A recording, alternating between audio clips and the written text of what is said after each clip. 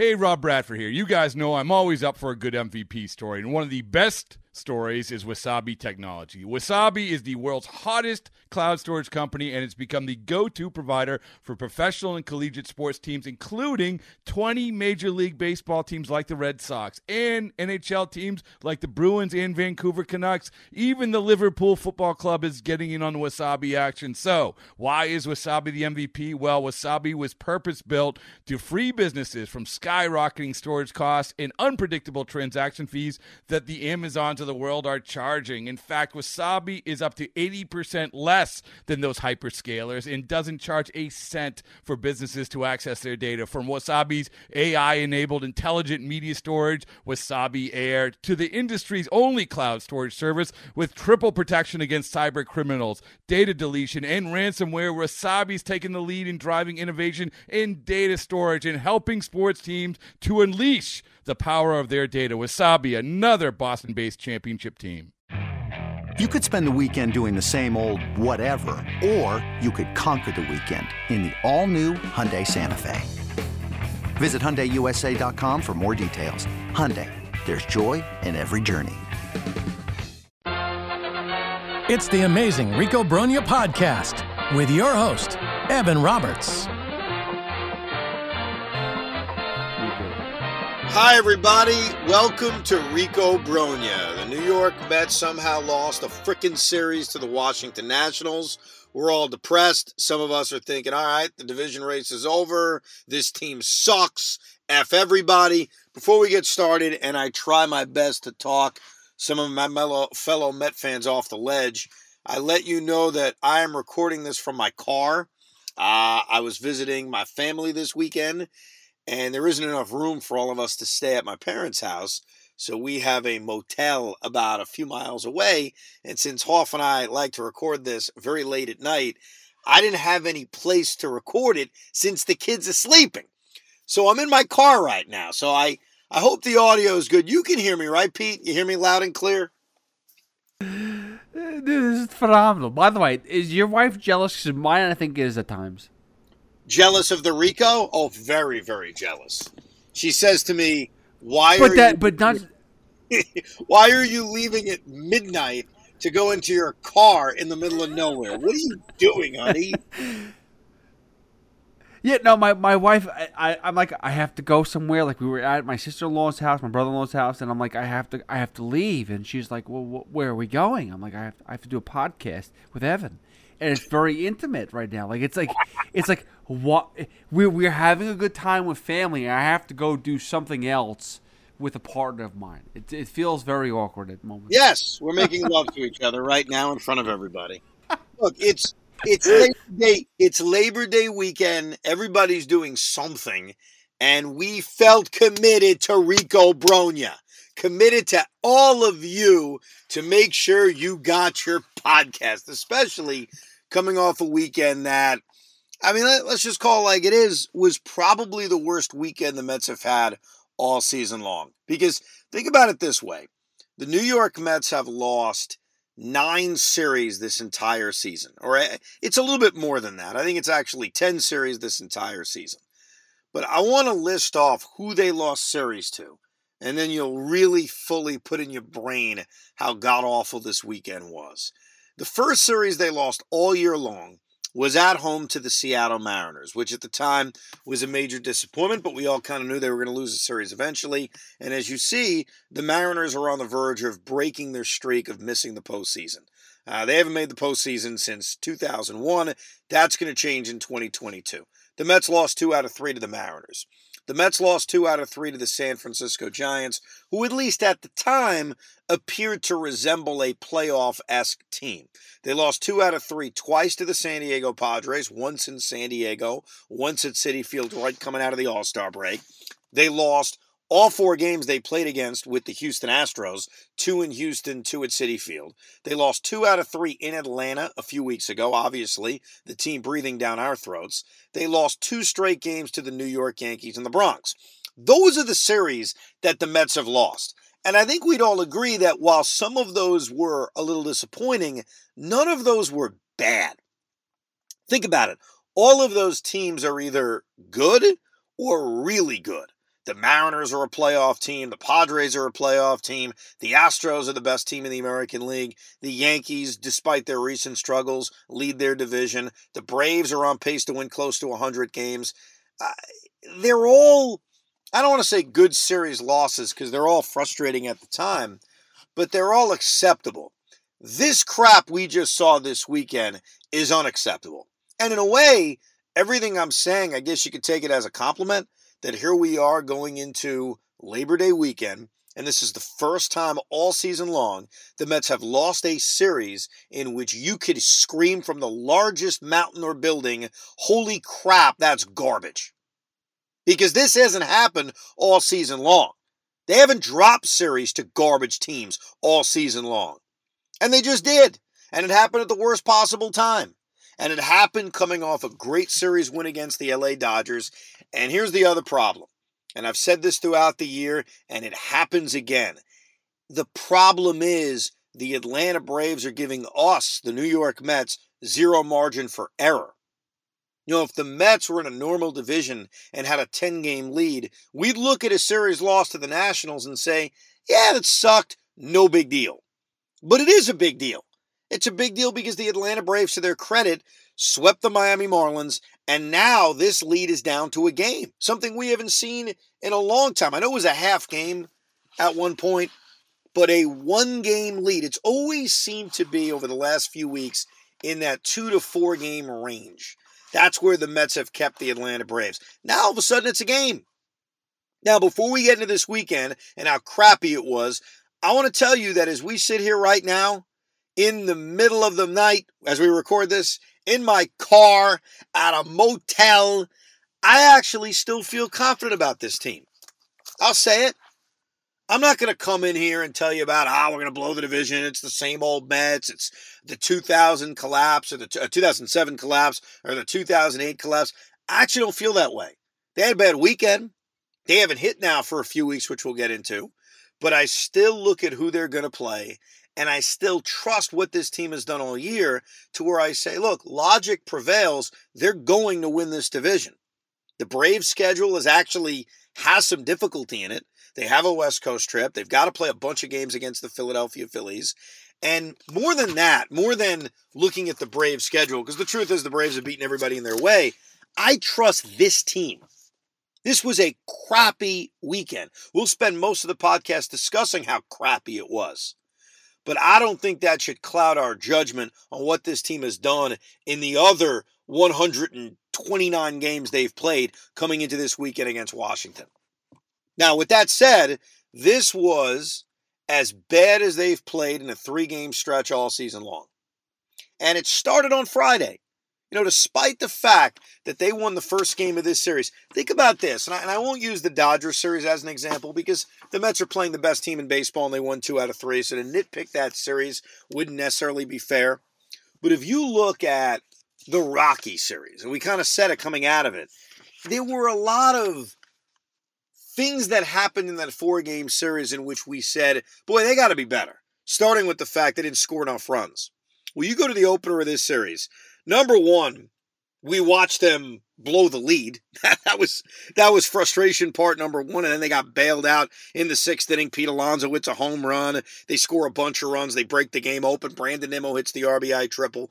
But they played stupid baseball. Like that Tomas Nido play, I still can't figure out.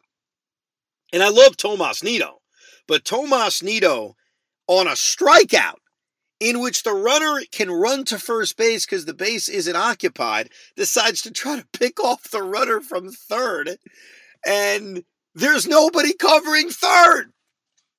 And that was one of those plays, like when it happened, and that made it 3-2 at the time. And they were actually able to maintain the lead. Then they gave up the lead an inning later when Vargas got that RBI double and they chased David Peterson out. But that play was so mind-numbingly dumb. And it could have been a lot worse, to Peterson's credit. And that's why I thought on Friday night David Peterson actually pitched fairly well, considering the line was 5 1/3 innings, 3 runs, and he ends up giving up the lead in the 6th inning. Tomas Nido's mistake of throwing to third base on a strikeout, in which A, you're trying to pick a guy off you have no chance to pick off, B, there's nobody on third base, but worse than that, you just had a guy strike out, and by throwing to third base, You have to pick that guy off because you've given up the out. You've given up the strikeout because he's running to first base. It was so dumb. Oh my God. Yeah, it was so dumb. And look, when the Mets break the game open in the 6th inning after the Nationals tie it, it's easy to forget about it. And it's easy to say, hey, look, the Mets took care of business. They beat up Josiah Gray. The bullpen did a good job after Peterson came out. Michael Givens pitched really well after Peterson gave up the lead. Great, it's a nice victory. But that is losing baseball. And little did I know, I didn't know this at the time, the losing baseball was going to continue. That we were going to see that on Saturday and Sunday. But the reason they lost Saturday and Sunday wasn't just the bad defense or the losing baseball. It's the offense. And I know at times this season we've looked at this offense and said they're not good enough. We are now dealing with a stretch of games, and I took 2 sample sizes, whichever one you want to look at. And I know that you could pick any part of the season and say, oh, since this date, a team has this record, or since this date, this team has done this or that. Well, here's what I'm looking at as a Met fan with this offense. Over the last 12 games, and it really started with the Yankee series, okay, starting with the 2 games against the New York Yankees, the Mets have played 12 games.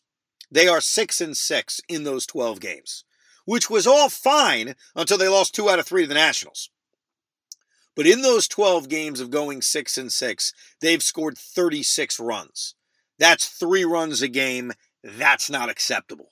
You want to go back a little further? Go back to the Phillies series at Citi Field, the series the Mets actually won. Remember, they lost that Friday night. They came back and won Saturday and Sunday. Since that point, they've played 23 games. Their record is 12-11.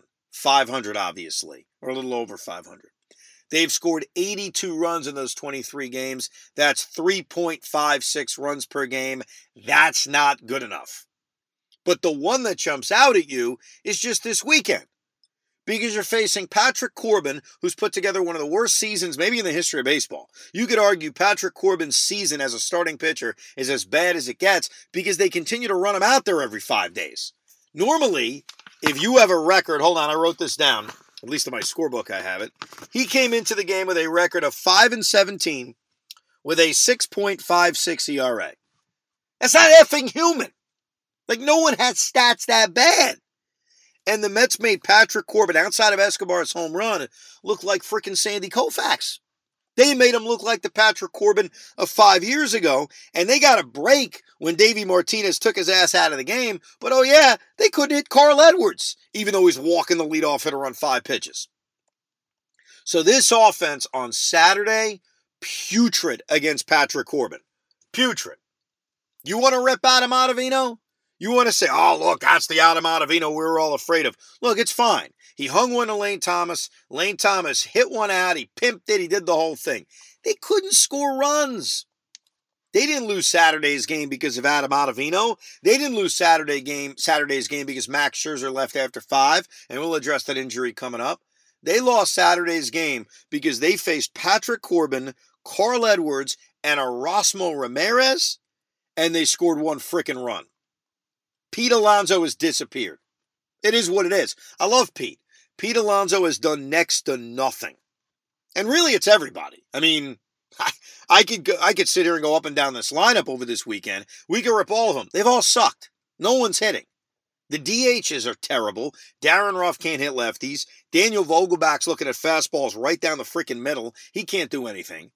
And against a bad pitcher and a bad bullpen on Saturday, they couldn't score runs. You look at Sunday's game, it's easy to kill Carlos Carrasco because Carlos Carrasco throws 4 pitches, and we're down 1-0.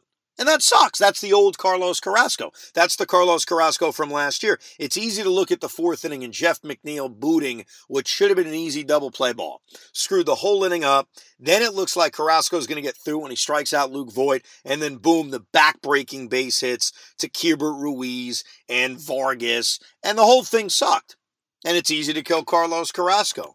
But again, you're facing Eric Fedde. You're facing Hunter Harvey. You're facing the Nationals, and you do nothing offensively? The only run you can get is a sacrifice fly by Jeff McNeil? So look, Carlos Carrasco, yeah, he stunk on Sunday. Adam Ottavino, sure, he hung a slider and it got pounded over the fence by Lane Thomas. Jeff McNeil's defense the last 2 days, absolutely. Tomas Nido's dumbass pickoff attempt on Friday, absolutely. Max Scherzer gets hurt, sucks. They can't freaking hit. Now, do I think that's going to change? Because again, they're going to face more mediocre pitching. No, they didn't beat the Nationals. And by the way, I don't want to hear about how Patrick Corbin is mixing his pitches up. I don't want to hear it. I don't want to hear about Eric Fetty's throwing a slider mark. Shut up. The Mets sucked. I don't want to give any credit. There are certain guys I'll give credit to. You face the Atlanta Braves. You want to give credit to Max Fried. He's earned that. I'll even give credit to that loud-talking Spencer Strider, who's been outstanding. His last performance was unbelievable. But I'm sorry. I'm not giving credit to Patrick Corbin. I'm not giving credit to Eric Fetty. The Met offense did nothing. That's what it came down to. And look, there are certain guys I think you look at and you worry about. Darren Ruff has done very little for us. So it's fair to say, hey, is Darren Ruff going to wake up and hit left-handed pitching? The third base situation, Escobar has actually shown a pulse over the last few days. The home run on Friday, the home run on Saturday. He had one hit on Sunday, but look, Eduardo Escobar is showing a pulse. Luis Guillorme is coming back, but look, Luis Guillorme is coming back for his glove more than it even is his bat. They're not getting any production out of catcher. Again, I don't think that's going to change. So what they need simply is they need their guys. The guys that Buck Showalter puts out in the lineup every single day, 1 through 4, to hit. Brandon Nimmo, who overall, you look at his offensive numbers this season, I mean, they're okay. They're not as good as what we expect from Brandon Nimmo when he's healthy. They need Nimmo to hit and get on base. They need Starling Marte to hit. They need Francisco Lindor, who went through that long extended slump, came up big in the Dodgers series, got robbed on Sunday, hit a ball that I thought was getting out, and Victor Robles made a great catch. They need Lindor to hit. But more than that, the guy you circle, the guy you kind of put the name in bold and say, that guy's got to hit, is Pete Alonso. He is their best player. He is their best slugger. And he leads this offense. This offense goes where Pete goes. He's got to hit. So yeah, they're going to face a lot of crappy pitching. They're going to face the Pittsburgh Pirates. They're going to face Mitch Keller. They're going to face guys they should beat up over the next 3 days. To a lesser degree, the Miami Marlins, but still, you should beat the Miami Marlins. The Chicago Cubs, the Pittsburgh Pirates again.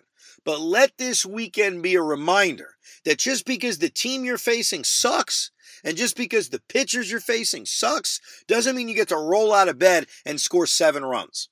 This episode is brought to you by Progressive Insurance. Whether you love true crime or comedy, celebrity interviews or news, you call the shots on what's in your podcast queue. And guess what? Now you can call them on your auto insurance too with the Name Your Price tool from Progressive. It works just the way it sounds. You tell Progressive how much you want to pay for car insurance, and they'll show you coverage options that fit your budget. Get your quote today at Progressive.com to join the over 28 million drivers who trust Progressive. Progressive Casualty Insurance Company and Affiliates. Price and coverage match limited by state law. It's blazing hot outside. You get in your car to turn on the AC to get cold air pumping, but it blows hot air out. This issue is commonly caused by low refrigerant due to leaks in the AC system. You want an easy, all-in-one solution that will restore the cold air in no time. AC Pro Recharge Kits make restoring cold air easy for even those with zero DIY experience in less than 10 minutes. Save time and money versus going to a shop by picking up an AC Pro Recharge Kit today. Be a pro with AC Pro. Now, does this sound like I'm panicking? I'm not panicking. I'm disgusted. It was a crappy weekend. The weekend was awful. And it's not helped out by the Braves aren't doing us any favors, nor should we expect the Braves to do us any favors. They're a good team. They played the Marlins. They beat the Marlins. It would have been nice if the Mets got a favor. You know, Saturday night, Kenley Jansen loads the bases up with nobody out. Marlins can only score 1 run and tie it. It'd be nice to see the Marlins break it open, but we can't expect that. What we need, though, is this offense to wake the F up. Now, Hoff, you've been nervous about this Met offense. I think you were singing the alarm bells a month ago. Are you worried? after this weekend? Are you worried that this offense will continue to no-show like we've seen over the sample sizes I gave out? So the worry is like, it's not even the offense. It's more about the competition that we're going to play over the next month, because what you've said is 100% correct. Like, this weekend was embarrassing. We should not be losing to Patrick Corbin or anybody else on the Washington Nationals. And the next month is filled with a lot of subpar teams. But yet, the concern is, who's going to step up this final month of the season? Who's going to want to show up and prove that, hey, we should be major league level, players and whatnot. And in doing so, they're playing against the Mets, who are in a playoff race, and these players are willing to step up and go above and beyond. And I need to see that fight from the Mets. And so I have a level of concern. Now, is it the biggest concern? Not as much as others. Like, I'm still, listen, and not to try to compare apples to apples, but like Yankees, that division, they're not doing enough for me to be, if I'm a Yankee fan right now, I'm still very nervous of the division. I think the Mets will fight. They've proven it all year. They're fighters. However, they're playing kids this final month. So that does concern me. Yeah, look, the Nationals, to their credit, I mean, I don't want to sit here giving them too much credit. I'll give some of their position players credit. You got guys fighting for their baseball livelihoods, and I've seen this a lot in September. You get certain rebuilding teams that have veteran players that are going through the motions, and they can't wait for the season to end.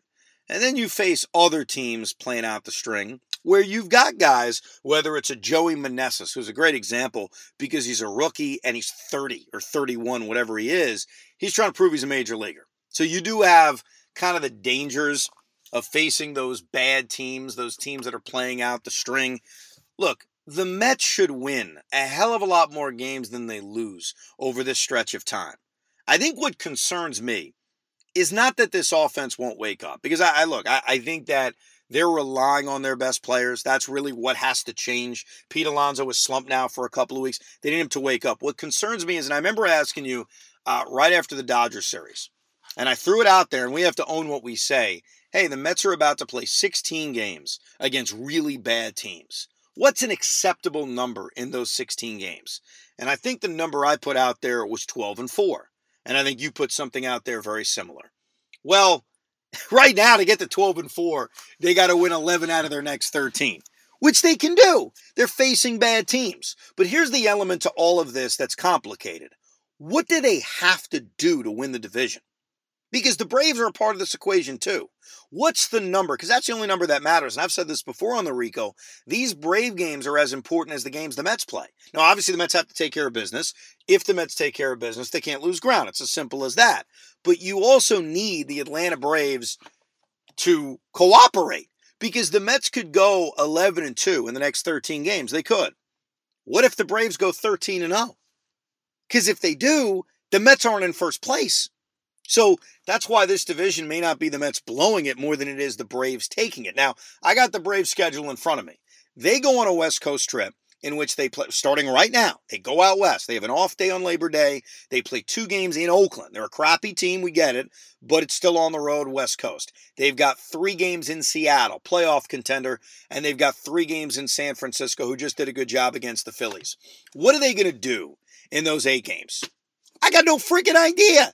I mean, what can we expect them to do in those 8 games? And what are the Mets going to do in their 8 games? Because that's all that matters. In the next 8 games, or 3 games, whatever sample size you want to look at, are the Mets going to have a better record than the Atlanta Braves? Because the margin for error is gone. The trip-up weekend that the Mets just had cut their lead from 3-1.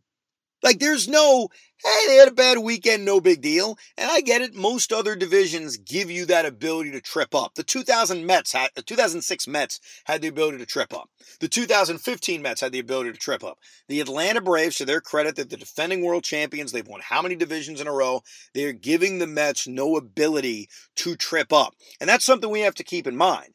It's normal for a really good baseball team to lose to a really bad baseball team in a 3-game series. That hasn't happened to the New York Mets all season long. I laid it out before.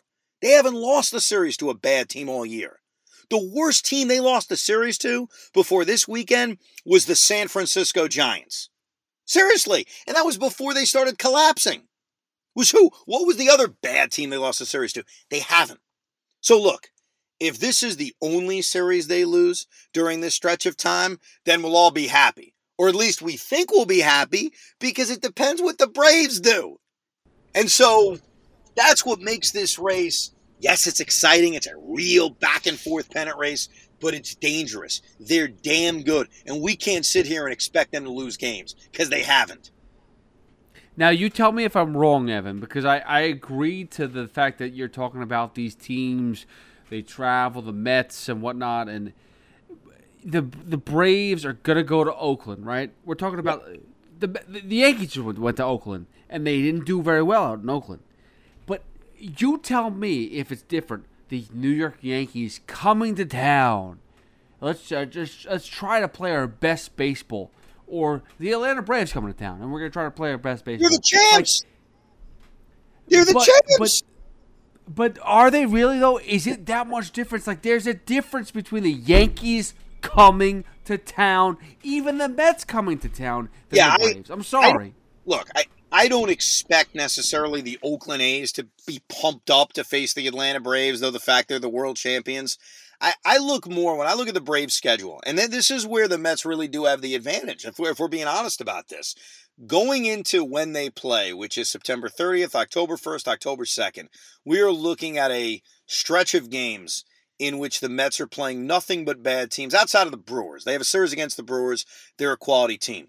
The Atlanta Braves, I mentioned the West Coast trip. Forget the Oakland A's because they are a bad team, and I agree with you. I don't necessarily think they see the Braves on the calendar and they're all pumped up. They play 3 games in Seattle against the Mariners. That's a playoff team. They play 3 games in San Francisco against the Giants. They're at least a quality team. Wilmer Flores had a walk-off the other day against David Robertson. And then here's the real key to all of this. And I don't know how I feel about it because the Phillies have been this perennial September choker. They've got to play the Philadelphia Phillies 7 times. 7 times! They got to play them 3 times in Atlanta. They got to play them 4 times in Philadelphia. Now, they also get to play the Nationals 7 times, and I doubt the Nationals will have success against them like they did against the Mets. But by looking at that and what the Braves are facing, even if they lose a handful of times, if the Mets can beat what's ahead of them, which is Pittsburgh and Miami and Chicago and Pittsburgh and Oakland and Milwaukee and Miami, you would think, logically, and maybe I shouldn't use logic, I'm a Met fan, that going into that Braves series with 6 games to go, the Mets should be in a better position standing-wise than they are today. And if they are, we should be thrilled. Because if they can go into that series against the Braves, I said on the air recently I would sign for being a game up on the Atlanta Braves going into that series because the ball would be in the Mets' court. All they'd have to do is win 1 game. And even if they lost 2 out of 3, they'd be tied for first place with the tiebreaker going into the final weekend of the year where the Mets actually play the Nationals again. But looking at who the Braves are facing and who the Mets are facing, if the Mets can get their heads out of their asses and take care of business, logic says they should be in a real good position standings-wise going in to that 3-game series in Atlanta. And this is something, and I don't want to sound like I'm pumping my chest or whatever because I never want to do that as a Mets fan because I don't think we deserve it. I don't think we've gotten to that point where we can just put ourselves above other teams. However, even though the division is still up for grabs right now, the one thing I'm very confident is the Mets are playoff bound. So no matter what happens, even if they blow something, they're still in the playoffs, and I'm still confident. I was thinking about that the other day, that the worst case scenario right now for this team would be hosting 3 games in a wild card series. But that's not a place I want to be in. It's not a place you want to be in. And I think what adds to it is that if I would have said at the beginning of the season, hey, the Mets are going to win 100 games, they're going to win a wild card, and they're going to host all 3 games in a wild card series, we'd all be pretty excited about it. But here's the thing that changes it. The New York Mets have had a wire-to-wire season. Literally. Outside of one day, 4 games into the season, or it was 5 games into the season, the Mets have been in first place every day of the year. They haven't shared it. They've been in first place since basically April 9th. And so it is tough to have a season like that. Again, Mets aren't choking anything. The Braves have been really taking it, and I think we all acknowledge it. And it could be very similar to what happened with the Dodgers and Giants last year, where you win 106 games and don't win the division. Like, that is on the table if the Atlanta Braves just win every single day and the Mets win every single day. It's conceivable to win 105 games and not win this division. But as a fan, when you spend the entire spring and the entire summer and you come out of Labor Day, or at least go into Labor Day, in first place in a division, it's tough to say, well, we had a great year, but yeah, we had it the whole year, but we didn't win it in September. There's a mental aspect of that. Now, can the Mets, win the wild card series, beat the Dodgers in the divisional series and go win? Of course, it's baseball. I get that. The Nationals in 2019 had to win a wild card game, then went out, beat the Dodgers in 5, and we all know what happened. They won a World Series. But I think mentally it would be a massive disappointment to not win this division. It just would. And everything that goes along with it. The difficulty of the series that you're about to be in. But more than that, the fact that mentally we had it this entire season. First place the entire year. Now, I'm not conceding the division. I'm not saying the Mets, like right now, quote unquote, gun to my head, I still think we win this division. I trust this team. I trust this team to take care of business against the Pirates coming up a bunch of times. They play the Pirates 7 times, essentially. I trust them. And I even, believe it or not, I trust them in Atlanta. The Mets have done a great job against the Braves this season. They're 9-7 against them. All they've got to do is win one game in that series to ensure that they own the tiebreaker, which is monumental. Because you win the tiebreaker, you could finish in a tie and still win the division. So I sit here today trusting this team. Now, there was a scare this weekend with Max Scherzer, and that scared the crap out of me. And I got to tell you, I was very annoyed. I don't like to take shots at the broadcast because I think Gary, Keith, and Ron do a great job. But they're talking about something else. I was not at the games this weekend. Like I mentioned, I'm in a car right now. I was visiting my family, so I didn't go Friday, Saturday, Sunday. All the games were on TV for me. They showed Tommy Hunter warming up in the bullpen in the bottom of the 5th inning and just passingly said, oh yeah, Tommy Hunter's warming up. And they go back to whatever they're talking about. And I'm screaming at the TV, excuse me, what? Why the F is Tommy Hunter warming up? Max Scherzer has barely thrown any pitches. He's pitched very well. This doesn't make sense. Like, is Tommy Hunter trying to get his work in or something? Like, why is he warming up? And unless I missed something, unless I muted it by accident, there is no references to what the hell is going on. Now, maybe they don't know what's going on, but you could at least acknowledge that, hey, Tommy Hunter is warming up. So that kind of annoyed me. Then Max is out of the game, and now I'm refreshing Twitter constantly, like, what's up with him? What's wrong with him? And when I heard I think they phrased it as his side was tired. I think that's what they said, like his side, which I don't know what that means, Pete. Hoff, has your side ever been tired? It was actually, if I'm correct, it was the word fatigued, and that's a word that my wife hates when I say that. Sometimes I tell her that, like, my body is a little bit fatigued. I feel fatigued, and she goes, "What the fuck does that mean?" I'm sorry to curse, but she doesn't understand it. It doesn't make any sense. I go, it's I don't know. It's fatigued. So I don't know, but yes, I understand. I was sort of relieved when I heard it, only because it didn't involve his arm and it didn't involve his elbow and it wasn't, like a pulled hamstring. Obviously, you have concerns about what he just dealt with his side issues, but it seemed in the wording, okay, not the end of the world. Now, Max obviously says after the game he was being extra cautious. He figured this time of year, why not be extra cautious? And I completely agree with him. And again, as we discussed earlier, the Mets did not lose that game because Max came out after 5. In fact, Tommy Hunter did his job. Joely Rodriguez did his job. It was Adam Ottavino that didn't do his job.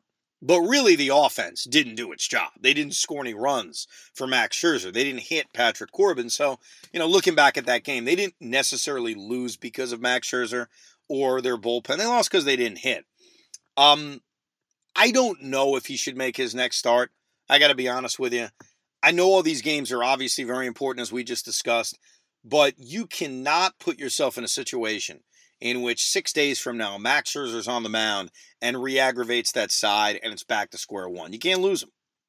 So you have a rotation, which has not been the problem, let's face it. Jacob deGrom has been fine every 5 days.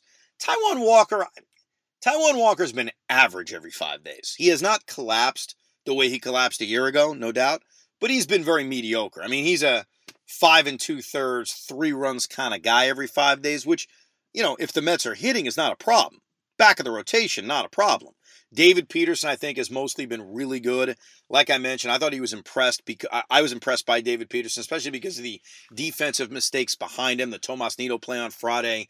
So Peterson's fine, Walker's fine, Chris Bassett's fine, deGrom is fine. Carrasco's first start back wasn't great, but overall he's been fine. So skipping him when you already have 6 guys in your rotation, to me, is not a big deal. It's not as if I'm saying I don't take these games seriously. I take them very seriously. I'm just saying the negative to him pitching and not missing a start, and God forbid re-aggravating this hip or whatever it is catastrophic. So I'm sure a lot of people listening disagree with me, saying, come on, this is why he's here. Put him out there in 5 days. Do you feel that way, Peter? Are you good with being a little conservative and skipping him his next time out? So the problem I have is when he went through his dead arm phase last year, one of the problems was he didn't pitch enough. Right. So that concerns me. That is an issue. But here's the thing about that. And I totally get it. And it's interesting how guys are so different in terms of what keeps them sharp and what they need going into October. A lot of guys need rest. Max Scherzer is one of those guys saying, hey, you got to pitch me more. I'm not saying to cut down on his pitch count or cut down on his innings. I'm merely saying one start on September 8th or whatever day it would fall, skip him. You still have almost a month of baseball. You still have a bunch of Max Scherzer starts. And I think we saw in the Colorado game last Sunday, you can still push him. So I'm not even saying shut him down for 2 starts. I just think, why not be extra conservative? It'll be interesting to see what the Mets do, because the Mets have rotation decisions to make anyway. They've got 6 guys, assuming everybody's healthy. And as soon as you assume that, obviously somebody gets hurt. But assuming everybody's legitimately healthy, Buck Showalter's got a few options. Number one is he literally can just keep a 6-man rotation going. The Mets have an off day after the Pittsburgh series, but then they don't have another off day until September 21st. So by going with a 6-man rotation, you give deGrom an extra day. You give Scherzer an extra day. You give all these guys an extra day. Or, if everybody's healthy, you can try the David Peterson bullpen experiment, because Joely Rodriguez is the only lefty in the bullpen. I don't think you have to be as worried anymore about keeping Peterson stretched out, because once they take that off day on September 22nd, the Mets have 2 more off days after that. Like, the Mets legitimately could have a 4-man rotation, not even need a 5th guy. So obviously you would need a 6th guy with all the off days that are going on. I haven't mapped it out yet in terms of who you have facing the Atlanta Braves and who you have facing Washington. And I can't map it out because I think this turnaround may be a 6-man rotation, and we're seeing how Buck's kind of handling things. But I think once we get to right around the Pittsburgh weekend, not the series coming up against the Pirates, but the series at Citi Field in a week and a half, you can sort of see, all right, let's map this thing out, because that matters now. You got 3 games against the Atlanta Braves. I assume you're going to want Max Scherzer and Jacob deGrom pitching in both, or both of them pitching in that series, and specifically having one of them go on Friday the 30th so they could be lined up to pitch game 162. I mean, let's just be simple math here. You want your best starting pitcher, whether you deem it Jacob deGrom or Max Scherzer, let Buck make that decision, to at least potentially be available in a game 162, depending on the circumstances. If you're a game behind, you probably don't make the decision to pitch your best pitcher, because then you use him and you wouldn't have him available right out of the gate in the wild card series. So it really depends on what's on the line in game 162. To me, if you're a win and you win the division in, I'd probably say, F it, I'm using my best arm. You're facing the Nationals, you go for it. But that's a discussion for a podcast down the road. It's only a kick, a jump, a block. It's only a serve. It's only a tackle, a run. It's only for the fans. After all, it's only pressure. You got this. Adidas.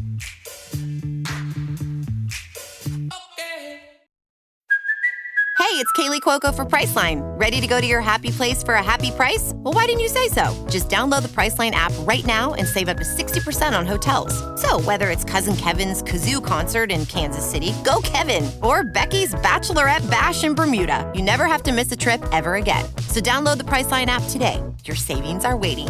Go to your happy place for a happy price. Go to your happy price, Priceline. I guess we'll see how they handle this rotation. It looks like Buck wanted to go 6-man, give everybody an extra day or two, and then we'll see how Max Scherzer is. But luckily, it seems like he's okay, and whether he makes his next start against, I guess it would be the Pirates series or the Marlins series, one of the games. Hopefully, it's nothing extended, and this rotation continues to be healthy. Because as much as we fret about the offense and fret about the bullpen, this rotation is why the Mets have a chance to win a World Series. It's the reason that other teams may fear the New York Mets. The idea of staring at Jacob deGrom and Max Scherzer and Chris Bassett in a short series. Couple of things. The double play from Sunday's game. For those who missed it, this just drove me freaking nuts. So the Mets are down 7-1. And I'm sure a lot of people listening may have shut the game off. I'm done. It's a Sunday afternoon. I'm going to go get drunk. I'm going to go hang out with my family. I don't want to watch this. The Mets are down 7-1. It's either the 7th or 8th inning. Let me pull out my scorecard because I was still scoring it. I think it was the 7th inning. Hold on one second. Yeah, 7th inning. They're down 7-1. They get the first two guys on base. Jeff McNeil single, Mark Canha single. And, there's a part of me thinking, hey, why not? We've seen this team come back. We saw them come back against the Phillies numerous times. We've seen that great comeback against the Giants, even though they didn't win that game. You're facing the Nationals at 7-1. The game's not over. They have first and second, nobody out, and Eduardo Escobar hits a fly ball to left field. The left fielder, Cesar Hernandez, who's not a left fielder, drops the ball. Okay? As that ball hits his glove, my brain is already working. Holy crap, we're going to do this. Wow. Bases loaded, nobody out, down by 6. Here we go. We're going to do this. As he drops the baseball, you see him pick it up quickly and throw to third base. There's nobody even going towards third. Jeff McNeil is supposed to be the guy going to third base. He's not running. He stopped. He's confused. The third baseman, Vargas, tags McNeil, and then Mark Canha's confused and tags Mark Canha. Now I'm thinking, what the F just happened? So clearly the umpire never made a definitive signal on if it was a catch or not, in which it was clearly a catch. There was no transfer. He dropped the freaking ball.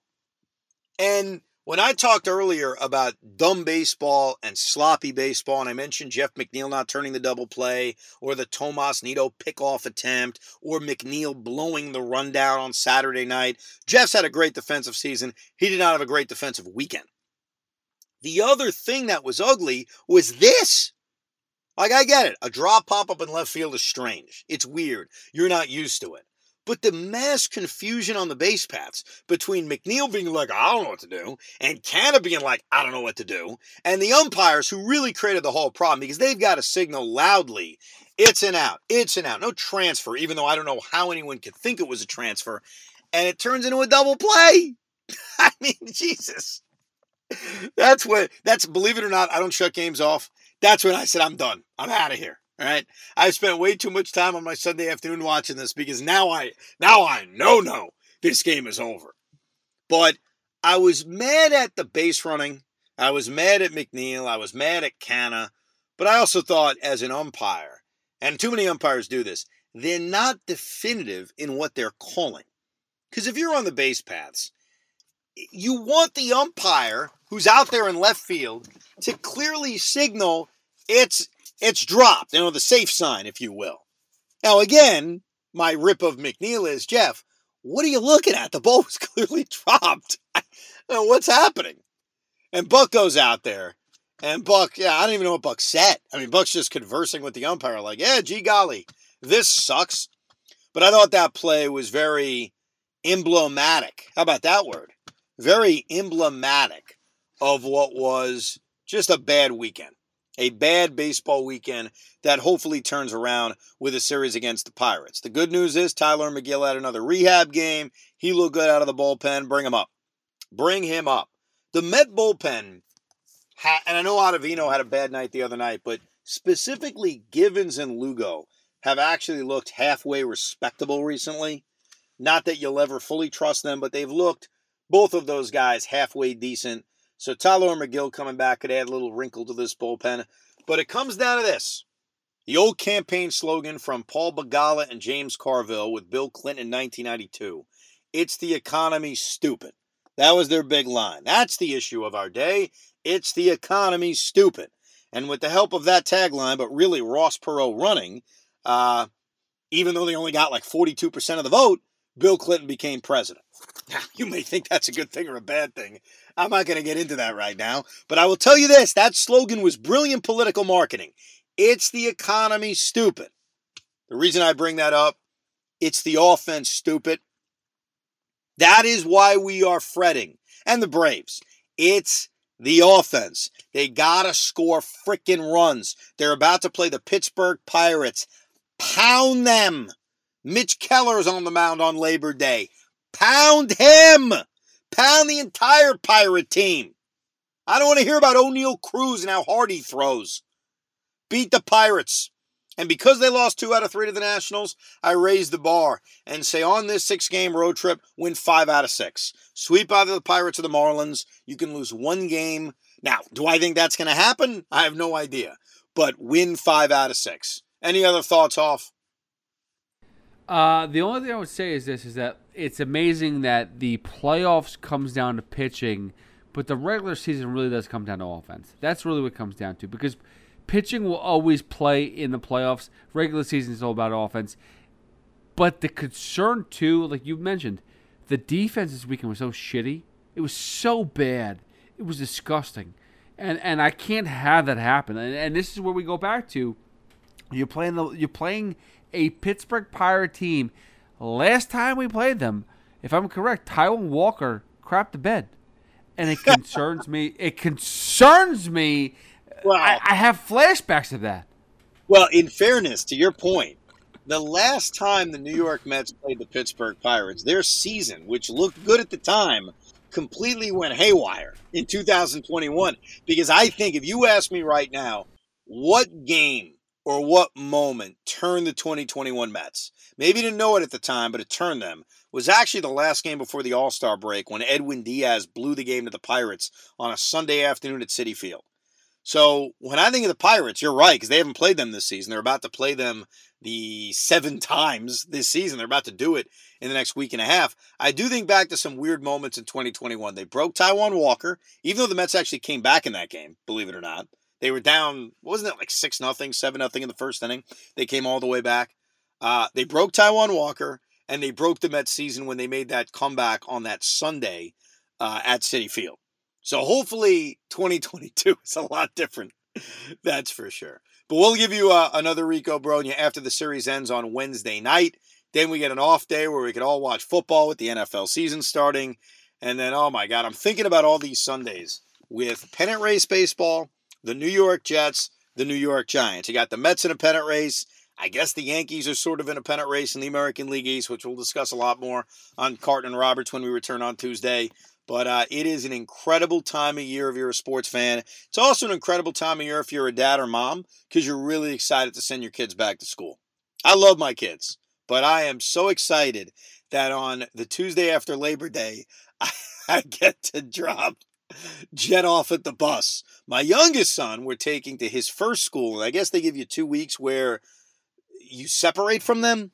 I don't know if you've done this. Like, you bring the kid to school. So I'm bringing my youngest Spence to school. You spend a half hour there, then you go home. And you do that for a few days. Then you spend an hour with them, and you go home. Then you leave, but you don't leave. You're watching them, but they can't see you for another week. And then hopefully the process is done, and they're in school. So I love this time of year, Hoff. I've always loved September. I love it even more now. Well, I just was talking about this, by the way. It's like you prayed during the school season, like, I cannot wait for the summer to get here. Summer came and went, thank God, because it was very quick. But it's like, I can't wait for the fall to get here because the summer took so long. The kids have nothing to do. They go to camp, but still they're freaking annoying. I love them. I went on vacation with them. But it is time to separate and get back to reality. So, yes. September is here. School starting. Let's go. It's funny. When I was in school, when I was in high school, when I was in middle school, I always loved the fall for the same reasons or some of the same reasons I love it now. I love the weather. Happen to be a bigger fan of autumn than I am the summer. By the way, hold on. Stop you right there. The best weather of all time, fall. No 100%. Questions asked. 100%. Completely agree with you. Love it. Give me that chill in the air. I love it. I also, I'll admit this, I love the changing of the leaves. I think it's beautiful. I think it's just a beautiful time of year. I love the foliage. I'll admit it. Now, as the sports geek that I am, I think it's the best time of year as a sports fan. I really do. You've got baseball pennant races. You have MLB postseason. You have the start of the NFL season. You have the start of college football. You could even, if your brain wants to go this far, think about training camp in the NHL and training camp in the NBA. You have like the unicorn of everything beginning. Now you throw in the school aspect with the kids, and you've taken the fall and you've put it over the top. And I admit this, because I've gotten some crap about this over the last few weeks. I've gotten a few tweets and DMs complaining about our vacations. You're off and this and that. I miss doing the show 5 days a week. I admit that. I'm glad I had the vacation. I'm glad I spent time with my family. I enjoyed every second of it. But I do miss that grind of every day being at work and going on the radio for 4.5 hours. So I'm damn excited about that because we don't take an off day till Thanksgiving. None of us do. So I'm pumped about that. I'm pumped for the fall. And look, Met fans, as stressful as this is going to be, this is a pennant race. And I've been saying this for months. We are in a pennant race. And the thing about pennant races, they're roller coasters. There are ups, there are downs. And I hate to stand by something I've said throughout the year. And that is there is going to be a day we wake up and we're not in first place. Now, we're getting close to that day because the lead's up to just a game. I do really feel that the back and forth nature of this pennant race is going to feature that. The Dodger-Giant race didn't feature a lot of it, but I think the Dodgers were in first place as late as the first week of September, and then the Giants kind of maintained that 1, 2, 3 game lead the rest of the way. Now, I hope I'm wrong. I hope it's wire to wire, but boy, I'll tell you, that wire's getting short. Only 1 game up on the Braves in the NL East. Anyhow, thank you for listening to Rico Brogna. We'll be back with another podcast right after the series ends against the Pirates on Wednesday night. You give us any feedback at Evan Roberts WFAN. And what are you, Hoffman WFAN, Pete? Is that your Twitter account? No, it's at the Hoff WFAN. I can't believe after all this time, after all these 31 episodes, still can't remember it. At the Hoff WFAN. Oh, and by the way, to Pete Hoffman, I want to congratulate Pete. Pete Hoffman has officially made the postseason in our fantasy baseball league. And if I'm not mistaken, he is lined up, if he can get out of his first round matchup, to face me in the second round of the playoffs. I didn't know that. I think I'm playing DOS the first round, if I'm correct, which I feel like it's an easy match. But so we're going second round. Is that what's going on? Yes, and there's a lot of pressure on me because I have completed. And I looked this up for anyone that cares, and nobody does care, but it's the end of the podcast. Nobody. Get over it. I completed. Our fantasy league has been around for 18 years. Now, in Pete's case, he's been in the league for 9 years, so you haven't been there the entire time. But in the 18-year history of the fantasy league, I finished with the highest winning percentage in the history of this league. So I've completed this dominant regular season, but there's a problem. The problem is Tony Gonsolin is on my team. Justin Verlander's on my team. Nick Castellanos is on my team. Max Scherzer's on my team. I mean, I have been bombarded, and that's not an excuse, by the way, but I have been bombarded with injuries at the worst possible time. But if we do meet in the postseason, I fully accept that all of the pressure is on me. I fully understand that, and I embrace it, and hopefully I will fulfill and win despite that. If I get there, if I beat Hadassi, which I should because he sucks, if I can't believe he's been. Is this the first time Hadassi's ever been in the playoffs, by the way, in your league? Well, first of all, you're talking slanderous about the great Mike Hadassi. I'm sorry. Mike was in our league and actually had the longest playoff drought of anybody. He missed the playoffs 6 straight seasons, I think 7 straight seasons. But last year made the playoffs. So he is now on a 2-year run. Okay? So give him a little bit of credit, man. The guy's made the playoffs in back-to-back years. He has Aaron Judge, who, by the way, we almost made a swap early this season because my stepson, JD, offered Bryce Harper, who he has a man crush on, offered Bryce Harper for Aaron Judge, and he came back to me and said, listen, it's a good deal, but I don't think I could do it because of his value, his keeper value. So was almost looking to make that trade. Wow. Thank you to my stepson for almost making that happen. Wow. Diehard Met fan Pete Hoffman almost traded for Aaron Judge. That's your headline. We'll keep everybody posted on how this goes in fantasy, but don't worry, we'll save it to the end of the Rico Brogna, where you can literally just shut the podcast off and not listen. You have nothing to worry. Thanks, everybody, for listening. I'll be back Tuesday with Craig, 2 o'clock on The Fan. Thank you for listening to Rico Brogna. We hope you enjoyed this episode of the Rico Brogna podcast. It's amazing, isn't it? Make sure you download it now to keep it on you at all times.